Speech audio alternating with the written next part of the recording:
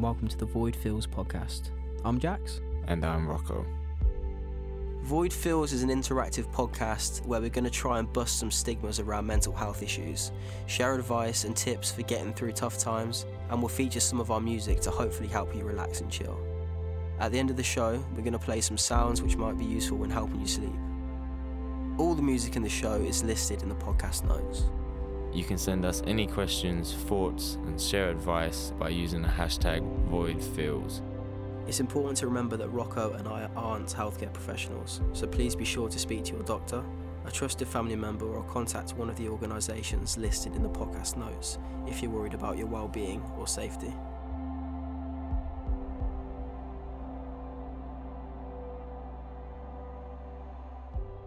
At Lovely Dark Tune has tweeted us with the hashtag VoidFills. They've said, how have your own mental struggles impacted how you make music and what music you make? It impacts quite a lot, I know, for both of us. I think if you listen to it, You can you'll see what our mental state has done to our music. I feel like it's made me write in a more honest way. Yeah. And I think that there's no pressure to lie in any way. I feel like everything we write is real. There's nothing that we ever just put in for the fun of it, you know? No, like everything is kind of just getting the truth out and your feelings out. But also, I find, don't know about you, but we write about our feelings that are quite dark and sometimes quite dark, but also we might have a good period.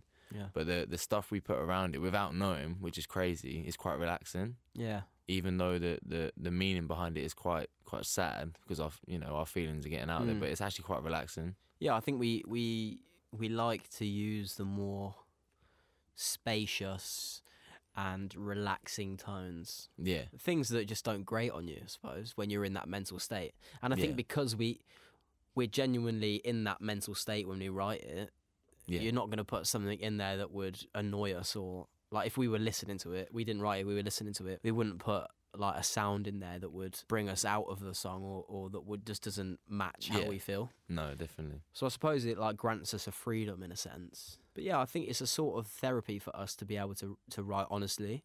Our music isn't, like, I'm not going to lie and say our music's widespread. Our music isn't that far out there yet that people will hear it who aren't necessarily experiencing the same thing as us. Yeah. But the people who listen to it at the moment seem to relate to it and take something from it. So right now, our headspace is helping others, which is really nice, and it helps us a lot to know that when we're writing. So yeah, it feels like we have a purpose to write, to help others. Yeah, exactly. And it helps us as well. It's like a double thing, 100%. which is what we want from this community. We want to help you guys, and at the same time, like, it's nice to see you tweeting and all this kind of stuff. It helps us massively. So thank you. Definitely.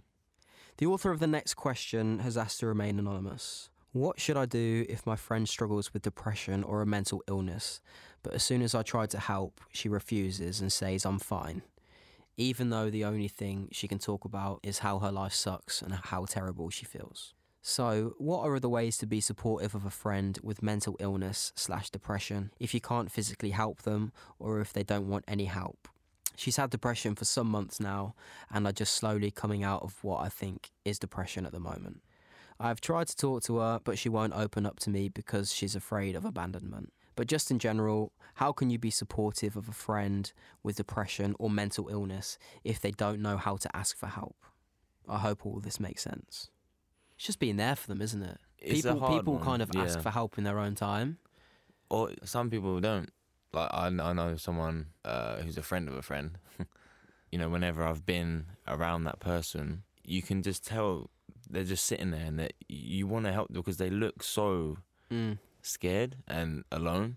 And I know, like, we both know what it's like. Yeah. We, sometimes in our journey of mental health, in one point in my life, I know I didn't want help, but I think just trying, daily messages, just being like, yo, what's up? Don't bring up the how you feeling question. It's just being there for them and not like referencing the fact that you think that they're depressed, or it's just treating them like a normal person because that's how you want to be treated. Yeah. You don't want people to kind of recognise the fact that you're feeling that way, I suppose. And when they're ready to open up about it, they will in their own they'll time. come to you straight away. Yeah, I just Yeah. think for now it's just having that physical presence, just Yeah. having like just knowing that there's someone there Yeah. if you need to talk to them. Like if you need someone to talk to, they're there. And when you can tell, they're really low. You're their friend. Go and just surprise them. Go around the house and be like, "Yo, I've got a movie, popcorn." Just don't Let's treat them chill. any different. Yeah, just be like, "Oh, you having a bad day? All right, let's go do something. Let's chill." Yeah. And the hardest thing is that if someone doesn't want to be helped, they will not let you help them. Yeah. So it's silly to waste your own energy and for it to bog you down. If you know that they don't want help right now, just offer them that lifeline, I suppose, that so they know that you're always there for them if they need you. Yeah, just ride it out. That's all you can do. You're not a healthcare expert, and neither are we. But you can always offer them that emotional presence. You've always got that person that you can open up to if you need to. Yeah, you might give them that lifeline now, and then 2 months later they'll come back to you, and you'll be like, "Oh my gosh, great!" Doesn't matter how long it takes for them to come back to you. Yeah. They will eventually come round and say, "Oh, I really need your help," or "Thank you for being there. Can we have a chat?"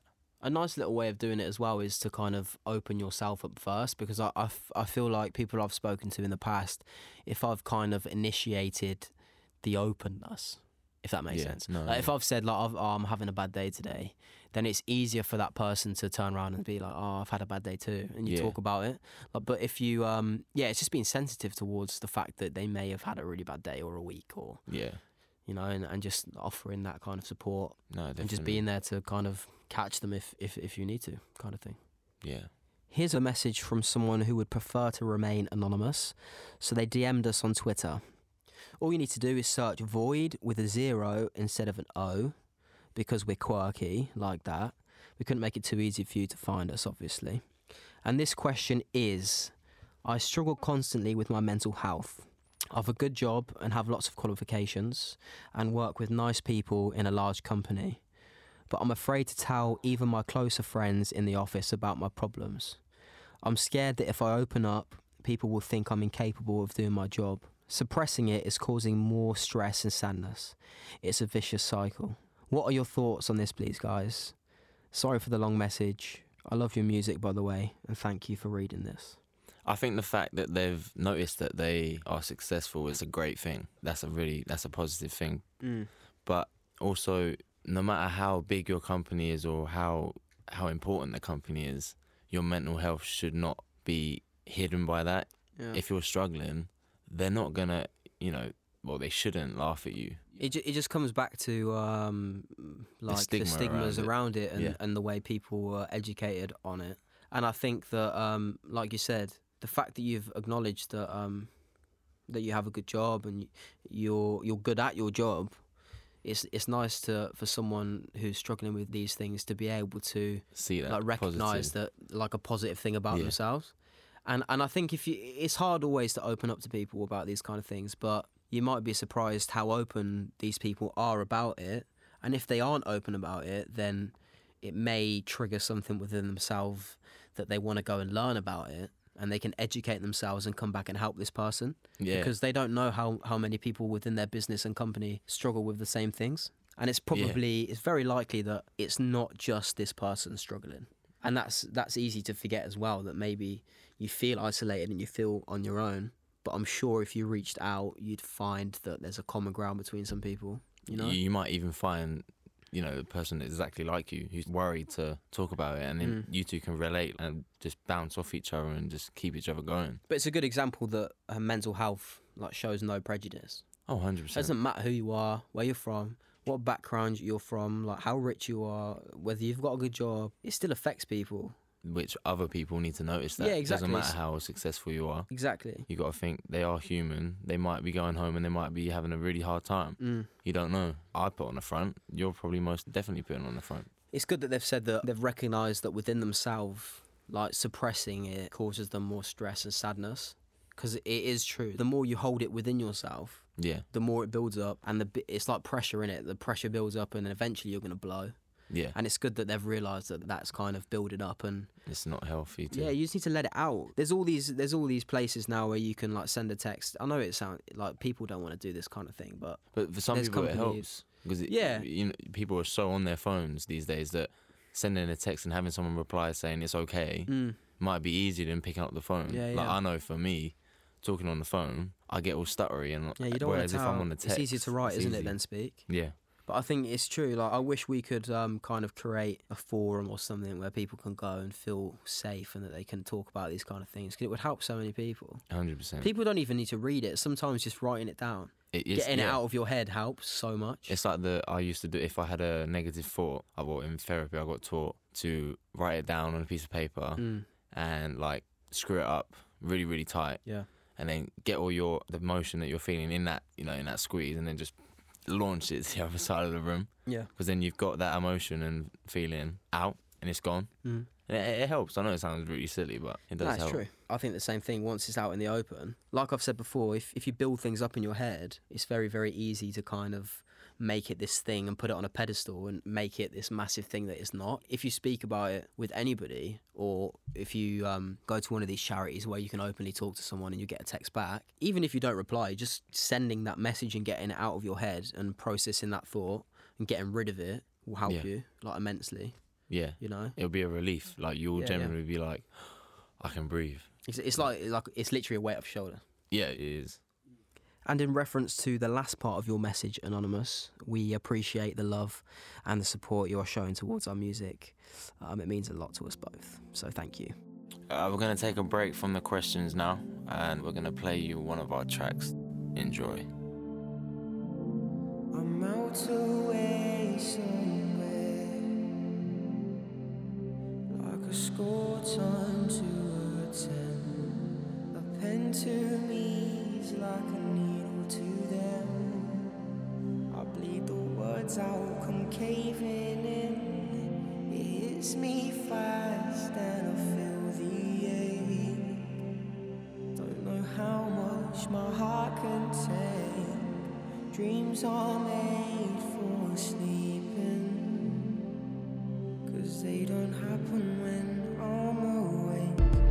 I fall asleep, I fly away into my own place far away.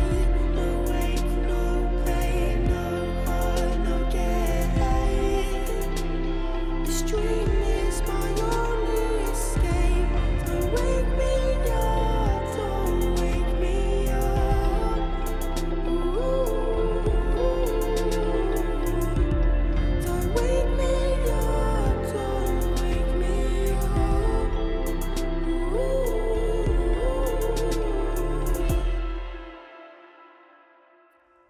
There's a question here from @Void1975, two fantastic bands put great. together in a name. The question being, with the hashtag #VoidFeels, what is a story of your mental health? You can share as little or as much as you like. How do you get through day to day? Do you want to go first? Yeah, wow. I think my mental health was kind of at high school. Never got bullied, nothing. I think it was my self-love of myself. It's kind of, Well, like your body image? yeah, because I was quite a big kid. Yeah. And, it never bothered me. No one ever really said, oh, fat kid. They never said that word because, they were like, I was the music kid. Yeah. So that didn't bother me, but it was myself.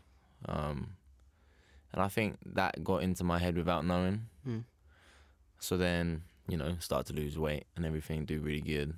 And then I got addicted to it. I got addicted to the compliments of people being like, wow, you look great. And for me, when you were losing weight? yeah. And then How old are you? I was about year 9 or 10. So you were like 14? Yeah.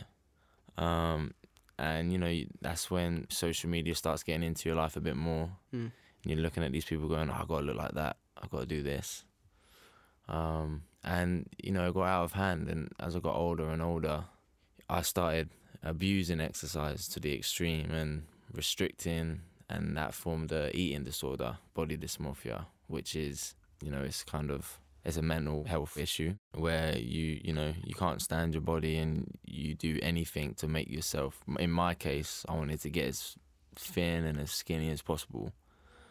And then from that's when my depression came in, because you know, you're restricting. Your brain needs that food, which I didn't know at the time, which is then bringing in all these crazy, trippy thoughts like you should self-harm because you're not losing weight quick enough. You should, you know, do other things to hurt yourself because you're not good enough. You know, you're not as skinny as a rake yet. Do you feel like when you weren't eating and you were over-exercising, that was in a way like a form of self-harm? Yeah, I mean, yeah, 100% looking back on it now. But then, you know, I left school, I did some music things, which led me to kind of come out of education. You know, I wanted to pursue it. And I got into an environment where you have to look a certain way and you have to be, you know, what they call attractive, and that got even worse for my eating disorder. And then you get to a state of where all you can think about with anorexia is how can I burn off calories that I haven't even eaten. Yeah. And that's when it got so bad that the self-harm started getting more, suicidal thoughts started getting in, and you don't know, and everyone around you's scared hell because you look, you know, like death. I remember I had a goal in my head when I was losing weight, and it was around 9 stone when I started. I said I wanted to get to about 9 stone because I was quite a big kid. And eventually down my story, you know, my parents checked me into an eating disorder and a clinic for children, and my weight plummeted, and I weighed less than 5 stone 2 at the age of 16. And then, you know, that got worse and I didn't put on any weight. By the age of 18, I was still the same weight. And then because of the environment that I was in, I started abusing drugs and alcohol. And I remember the first time I did it, I'm not going to lie, I felt amazing. I felt... What, the first time you drank? Drugs. Drugs. You know, I was like, all my problems are gone. That's it. I found my cure. I genuinely thought that. And then that got worse because that turned into addiction.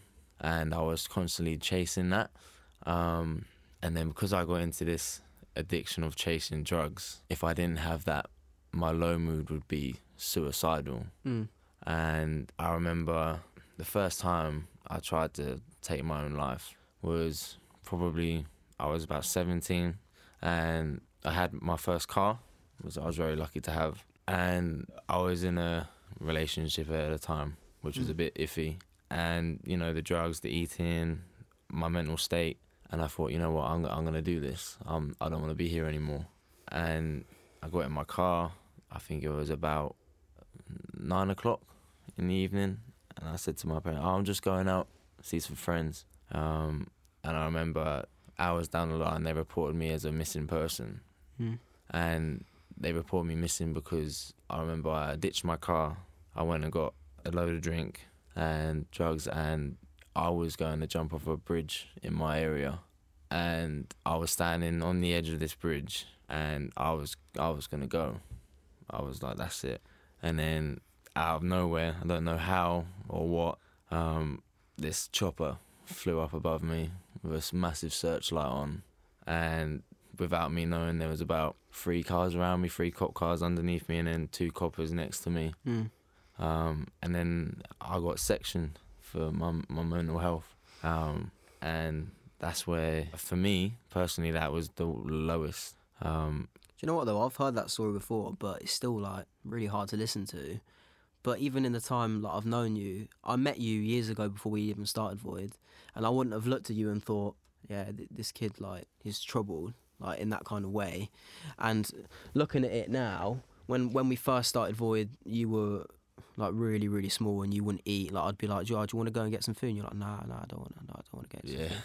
And look at like the improvement and the strength you've shown to get here must be an inspiration for so many people, because obviously we're really open with each other, but we can go and get food. And even that must be such a massive thing for you to go from there to here. Yeah. In the years that we've known each other and we've been together is incredible. And I think that story will help so many people, because the amount that you were putting up with and you went through, and the strength and the resilience you showed. Like, I think that night on that bridge was it meant to happen, that you were there, and they pulled you off it because you're here now and you're doing music and you're releasing things that in turn is helping so many more people. Yeah. And I respect that. And I'm sure everybody else listening to it respects that, man. And that's honest as well. You won't find many lads your age who can like openly admit that to people. Yeah. And that's good. And that's what we need to be doing. What's your story? I was the same as you. I didn't really get affected by it until I was 19. And it was really weird because mine was like a trigger. Like I was watching something on telly and something triggered in my mind something that this person said. And it sounds stupid as hell, but from that's the moment I can pinpoint where it all changed. And I won't say what it is. I won't personally say what it is, but it really, really messed me up. And it from then on inside me, I just sort of another brain appeared in my own brain. I was thinking things I'd never thought before. I was worrying about things that I'd never thought before. I was convincing myself that I'd done things and things had happened which I hadn't done, that almost as if someone was in my head like tormenting me, like haunting me. And it got to a point where I was in my flat alone one night and I was like just sitting on a window ledge, the same, like in floods of tears, and it was like moments from rolling out. But instead of someone spotting me, something in myself, I looked over to my phone and I saw someone had texted me and I thought, fuck, I'm going to call this person because I'm going to do something stupid. And I called this person and he managed to talk me down, as it were. And ever since, I've just been plagued with these intrusive thoughts. And what gets me the most is that it's the closest people in my life that it targets. Yeah. And the thoughts that go through my head are like, I just can't even describe it. It genuinely is just, they play over and over and over and it torments me. And I think I have like mild OCD. And when I saw my therapist about it, obviously all of these thoughts get trapped in my head. And like a normal person, you think about it, it just leaves, you don't dwell on it. Yeah. But it's almost as if like the darkest things you could ever imagine just are constantly going on my head, constantly. And that's what like kind of sent me over the edge. And that in turn played with my eating. Couldn't eat because I just had this pit of worry in my stomach the whole time.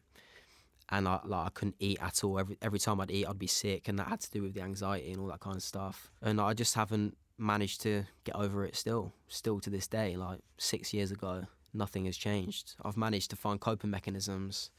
I've gone through the whole drugs thing and all that kind of stuff, and I still use that as an out. But in my own head, there's a lot of work to do still. And I think there's been so many occasions where I've just... It sounds terrible, but like I've just been in my car and I've just pulled my car into that wall, you know? Yeah. You just get those, like, it's those urges that just worry me because I never had those thoughts until that point in my life. And then all of a sudden I just started thinking these things and I'm like, what's wrong with me? What's wrong with me? Why me? Like, I didn't have any of these thoughts before. I'm not a bad person. Like, why is this attacking me? And it's that isolation you feel as well, like when you don't want to tell anybody, because these thoughts, if I told someone, they'd be like, nah, I don't want to talk to you anymore because they're that messed up. Yeah. I didn't feel normal, and you don't want to talk to people because you don't feel normal. And when I went for my one CBT session that I've had ever, that's the only one I've ever had, the guy was like, why are you thinking this stuff? You love that person. So your brain is attacking that person because subliminally you love that person so much that your brain is targeting that thing. Yeah. And once you've managed to map that out, you realise, but at the time when it happens, you just want to die. You don't want to think those things anymore because you feel like a disgusting person or you feel like bad. So that was mine. I think mine's based around like intrusive thoughts and anxiety and that put me in such a low place for such a long time. I wouldn't leave the house. I couldn't walk along the street. Yeah. Because you think that you're a lesser person. No one knows what's going on, but in your own head you just feel like... I felt ashamed of myself, and in that sense, that really like hurt me, and I think that scarred me deep. Like I still get moments where I'm like, it comes back to me in like waves, and I'm like, nah, this needs to end now. I can't deal with this anymore. But I'm glad that I did manage to push through it because like you said, you learn to deal with it, and you realise that you're not the only person going through that thing. There's so many people going through that kind of stuff. And once you realise that and there's that community or that group of people, it's easier to deal with, in a sense. Yeah, what you said, I can totally relate with the thoughts. And like you said, you can't get rid of them. No. But the fact that you've learned mechanisms to at least lower them thoughts in your head. Like, that's great, and that's an achievement because, okay, they might still be there and you can't control that. We never will, I don't think, in our head to be true. But I genuinely feel like I'm a different person. That's what's so weird to me is in that moment that thing triggered in my head, I feel like I lost a part of me. Then that's gone. That part of me is gone. And it's so weird because I feel like... You feel totally disconnected to it. Yeah, and I feel disconnected from myself. Like sometimes someone can be speaking to me and I just glaze over. Don't know what I'm thinking about. But yeah, it's hard. But I think, like I said to you, the difference from then to now for you personally is just astounding, man. And you keep pushing through. You got to think your thoughts as well. The fact that you've settled them down a bit, even though they come in waves, that's great. That you can kind of control them a little bit more. That's like mad. And that's what's really good about, what me and Jax are trying to do. We're trying to build a community, a safe place where you can come and talk to us, because I think, we've shared a bit of our story, and we hope that will invite you to be like, okay, we're experiencing it still, aren't we? We're still learning in ourselves, and we can try and help you and as much as we can personally from the same level as you. We're not doctors. No. We're not mental health experts, but we're in it with you. This is the thing, void. We're filling that void with people, like-minded people. We want to help you as much as we can and just share what we can and hopefully bust these negative stigmas that surround this stuff, because we need to. We both don't know what's going to happen tomorrow or whether we might be really great tomorrow or we might have another low, but we want to be there for you in our music and also online as well. So stay present. So yeah, we got a bit heavy there, but I think we're gonna get a bit heavier with the next question. Brace yourselves. It's a big one. I mean, this could be the debate of the century. This is coming from Michaela. She's asked, how do you feel about pineapple on pizza? I feel very strongly about pineapple on pizza. Strongly in what way? In a very good way. Oh, do you want me to talk you through my order, like if I get pizza? Go on then. So, right, you get pineapple, but double pineapple. Like you have to have extra pineapple because it's too good. Pepperoni. Okay. Jalapenos. Oh. And then stuffed crust. Nothing but like else. you have to have extra pineapple because otherwise it's not the same. So you're not having the standard pineapple and ham? Nah, allow the ham. You just I don't like ham. Really? Well, I do, but I'm not fond of it. You know what? I would genuinely just eat pineapple pizza. I do like pineapple, and pineapple on pizza is great. Yeah. And why would it anyone not be that great? says that it's not is breaking the law. Yeah. I definitely think that pineapple on pizza is It deserves the salt and vinegar crisps of the pizza world. Whoever came up with it deserves to have that star on the Star Walk of Hollywood. Yeah. Pineapple Walk of Fame. It's pineapple Walk of Fame. If you can have... This is the thing, though. In British culture, from a very young age, pineapple and cheese is promoted as a good thing. It's do you not remember it's a pineapple, posh thing, isn't it? Do you not remember pineapple and cheese hedgehogs? Like all those parties you went to as a Yeah, kid? and they come on a cocktail stick that you could pick out the pineapple things in your teeth. Yeah, exactly. So from there, the natural progression is margarita pizza with pineapple. Exactly. You're just missing... Yeah, British love sandwiches. You've given us a cheese and pineapple. You wouldn't have a cheese and pineapple sandwich, though. Oh, that would be... Oh. On tiger bread. Oh. Just please, if you ever come to see us in a show, pineapple pizzas will not be rejected by us. Like, we will take them with open arms. We should make it a thing that if you come to a show, with a the pineapple only pizza. way in is with a pineapple pizza. But don't forget the garlic dip, because you just ruin the whole pizza. Garlic dip. Pretty much. You have to have the garlic dip. And some chicken wings. I'll give them a miss, but I'll just take the garlic sauce. Yeah, all right. That's a deal. Pineapple pizza and you're into the show. Sorted. For free. Don't worry about tickets. No, that's it. Crusty. Kushti. Thank you to everybody who has sent in questions anonymously or with their name. We appreciate it so much. It helps us build these podcasts. And it's been really interesting reading through these questions today and answering them with yourself, Rocco. Yeah, I think it's great. Like, if we can help, then we'll try our best to give our take on things. And you're not alone, just keep them coming and we'll try our best to help. And thank you for your honesty as well. It really means a lot. So if you have anything you want to ask us or have any topics that you'd like us to discuss, please send anything through to us using the hashtag VoidFeels. We enjoy hearing all of your questions and topics, and we can't wait to talk about them. But for now, I've been Jax. I've been Rocco. See you on the flip side. Take care. We love you. Void.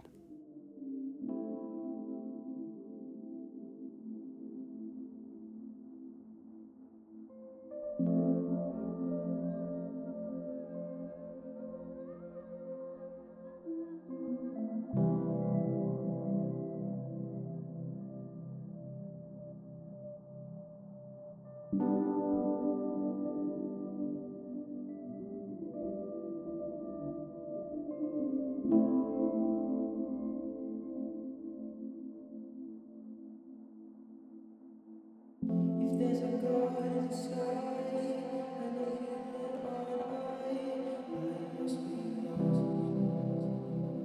I must be lost. If there's a God in the sky, and a human on I must be lost. I must be lost.